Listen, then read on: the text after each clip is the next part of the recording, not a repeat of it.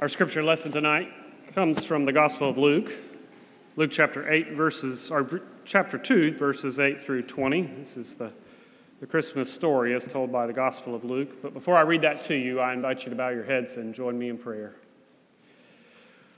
Holy and gracious God, we come to you now with open hearts, hopeful to hear your word. We pray by the grace of your Spirit that the words we hear and the thoughts of our hearts will lead us to your will for all of us as your church and for each of us as your children. Dear God, we love you. We thank you for your love. Amen. So again, Luke chapter 2, beginning with verse 8. In that region there were shepherds living in the fields, keeping watch over their flock by night. Then an angel of the Lord stood before them, and the glory of the Lord shone around them, and they were terrified. But the angel said to them, "Do not be afraid, for see, I am bringing you good news of great joy, which will be for all people. To you is born this day in the city of David a Savior, who is the Messiah, the Lord. And this will be a sign for you. You will find a child wrapped in bands of cloth and lying in a manger." And suddenly there was with the angel a multitude of the heavenly host praising God and saying, "Glory to God in the highest heaven, and on earth peace among those whom he favors." When the angels had left them and gone into heaven, the shepherds said to one another, "Let us go now to Bethlehem and see this thing that has taken place, which the Lord has made known to us." And so they went with haste, and they found Mary and Joseph and the child lying in the manger. When they saw this, they made known what had been told to them about this child. And all who heard it were amazed at what the shepherds told them. But Mary treasured all these words and pondered them in her heart. And the shepherds returned, glorifying and praising God for all that they had heard and seen as it had been told to them. This is the gospel of the Lord. Praise to you, O Christ. Well, if you were with us this morning, you know that for the first time since 2019, we brought back the nativity costumes. We haven't done that since before the pandemic. Thanks to Vicki and a lot of wonderful volunteers, we cleaned all the costumes that we haven't worn in so long. We pressed them and put them out in the narthex so that all the children, when they came in for the nativity worship service, they could choose their own character to be a part of in the nativity play. There were crowns for all the kings, there were shepherds' crooks, there were angels' wings, there were everything you could think of so that all the children could choose, some of the adults too, by the way, could choose who they wanted to be in the nativity play. We had several different Marys. We had a whole constellation of stars. We didn't just have three kings. We had a whole royal family that came up front. And we had cows and donkeys and everything you could think of. The whole chancel was full of children. It was wonderful. The opportunity to choose who you wanted to be. I wish I had that opportunity when I was a child, but I grew up in a much smaller church, and for our nativity play, our parts were assigned to us. And the most important parts, like Mary and Joseph, those were reserved for the older children, the children who had climbed the ladder of the nativity play, who had paid their dues and had finally gotten up to the point where they could be Mary and Joseph. Usually a fifth grade boy got to be Mary, a fifth grade girl got to be Joseph. There were usually people who were chosen to be the three wise men, even though, believe it or not, I'm sorry, did I say that the wrong way? I'm glad you are paying attention. A fifth grade boy got to be Joseph, a fifth grade girl got to be Mary. I'm awake, y'all are awake too. I'm glad you're with me. Three people got to be the wise men, but believe it or not, even the Bible doesn't actually tell us how many wise people there were. We just think there were three because there are three gifts: gold, frankincense, and myrrh. And then there was one person that was always chosen to be the star because there was one star that the wise men followed. But if you didn't fall into one of those assigned parts, there weren't any other parts, any non-traditional parts in our nativity play. There were no innkeepers, there were no first lobsters, there were no door holder number 3s or anything like that. We didn't have any of that. If you weren't given one of those assigned parts, you fell into one of two categories. You were either an angel or a shepherd.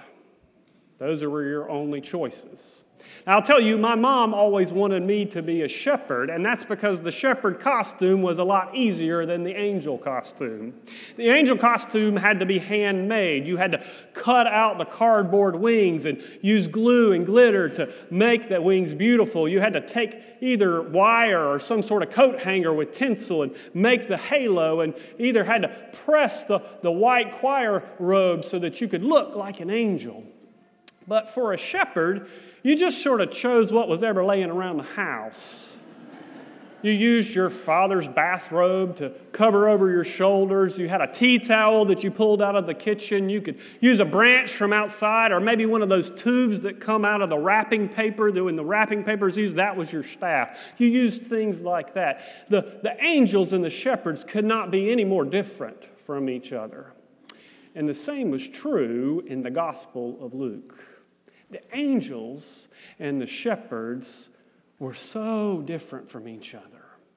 The angels were these heavenly beings. We don't know exactly what they looked like, but we do know that the glory of the Lord shone round about them. We know that words like wonder and power and might and light, those are the words that describe the angels. We know they came suddenly out of nowhere and then disappeared suddenly out of nowhere. All of a sudden, right in the middle of a normal, ordinary night, these angels came like a bolt of lightning. They were messengers of God. The shepherds were anything but that. The shepherds were very earthly creatures. They lived in the fields out with their sheep. They lived out there amongst the smelly cows and the smelly sheep. They were thought to be ritually unclean because they never could get into town to take care and clean themselves the way the priests had taught them to. They were the lowest of the low. They were the voiceless, the unknown, the unimportant. That's who the shepherds were then. And that's who the shepherds are now. Julianne and I were reading a little devotional book by a Christian author named Sheila Walsh, and she tells a story about a Christmas in her own home when she decided she was going to play a little trick on some of her guests who were coming to dinner. She was hosting a Christmas dinner, and out in front of her house, she had a little nativity set, a life-size nativity set, and she thought, I'll play a little trick on my guests. She said when she heard the guests were coming and almost there, she got her husband's bathrobe, and she went outside. She took her little fluffy dog with her and stood amongst the shepherds, knowing that when they walked up to her house and saw the nativity set, they would get quite the fright and get tickled by seeing their host standing out there as one of the shepherds. But to her surprise, no one noticed her.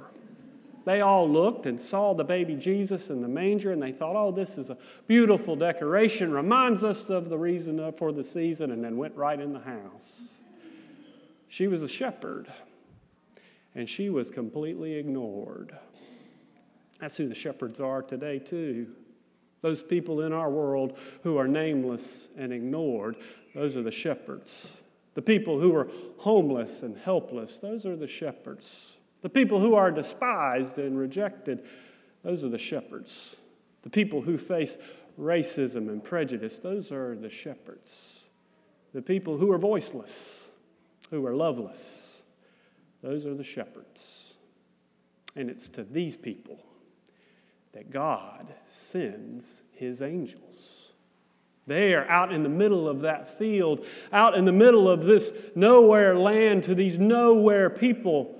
God sends his angels from on high like a bolt of lightning and tells them that a child has been born, the one that they are waiting for. And this will be the sign: the child will be born in a manger amongst animals, just like you. And then just like that, the angels went away, and these shepherds had to decide, what are we going to do? Are we going to go and see if these angels are telling us the truth, or are we just going to stay here, out here amongst the sheep?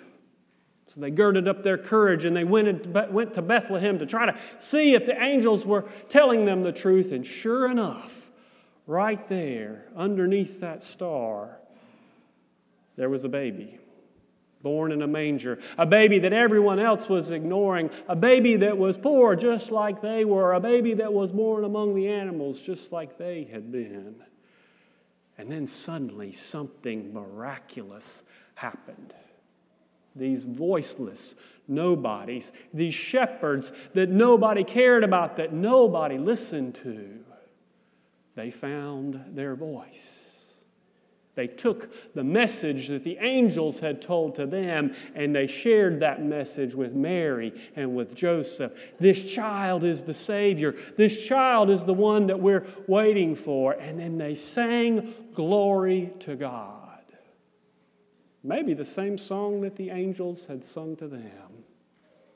These shepherds who had no voice, these shepherds who had no name, now had their own message to share. And that message transformed them. It gave them new life. And that message could give us new life too. There's no mistaking that this world that we live in needs some transforming once more. This world where bombs are dropping very close to where Jesus himself was born. This world where people are fighting each other every single day. This world that seems to have forgotten all about the Prince of Peace. This world could be transformed by that message once more. But all of us gather here in this sanctuary, waiting once again for angels to come from on high and announce that Christ is born. We sit in this sanctuary like shepherds, waiting for those angels to come. And maybe the problem is we have chosen the wrong characters.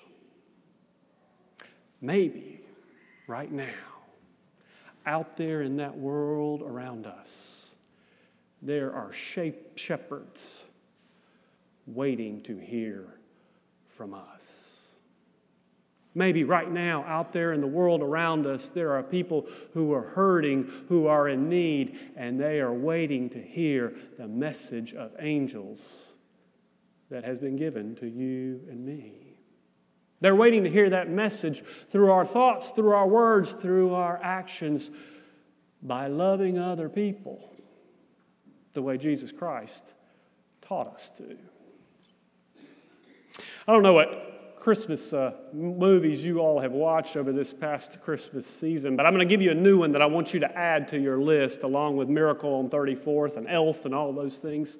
I want you to add Little Women to that list. If you ever remember that novel by Louisa May Alcott. The reason why I say that is if you ever read that novel, you know that the chapter 1 and chapter 2 start at Christmas time. The girls are all gathered together, getting ready for Christmas. Their father is off fighting in the Civil War. He was a chaplain in the Union Army. And the girls are lamenting because they can't get what they want for Christmas. They want Christmas so bad. They have ideas in mind of what they want. Meg just wants something pretty to wear. And Beth, she would love a piece of music that she could play on the piano. And Amy, she just wants some colors that she could use to keep doing her artwork. Joe just wants to go off and fight in the war with her father. But then they know they need to just be happy with what they have. After all, they're poor just like everybody else, and it's wartime. They need to just learn to be happy for what they have. In fact, they need to learn to pitch in and help out, and so that's what they do. On Christmas morning, they get up early to set the breakfast table because they do have wonderful food and wonderful breakfast to eat that Marmee has prepared for them. They get up early and start setting that beautiful table with biscuits and with buckwheat cream and with all kinds of wonderful food, chestnuts and oranges and all kinds of wonderful things that they could not wait to eat. They had the table all set waiting for Marmee to come down and wake up on Christmas morning. But just then, Marmee bursts in from the outside door. She's already been up. She's already been out that Christmas morning. She's gone over the hill because she learned there's another family, just over the hill, the Hummel family, and they're in desperate straits on this Christmas morning. They're an immigrant family from Germany. It's a single mother with 6 children. She has absolutely no food to give them on this Christmas day. So Marmee looks at her girls and said, "Girls, I know this is your Christmas breakfast, but will you make your Christmas breakfast a Christmas gift to the Hummels?" And Joe says, "Well, I guess it's good we didn't start without you." And they start wrapping up those food, wrapping up those biscuits, wrapping up that cream of wheat, wrapping up everything, and they take it over the hill to the Hummel's house. They knock on the door and open the door wide, and all the girls come in and set the table before those 6 poor children and their mother. And as they walk in one by one, the mother's eyes open wide, and you know what she says? God has sent us angels for Christmas. The girls had never been called angels before. I wonder if you've ever been called an angel before. But on this Christmas night, the message of angels is our message. The people in the world need to hear it. We are called not to remain shepherds, but to remain shepherds with a message to share.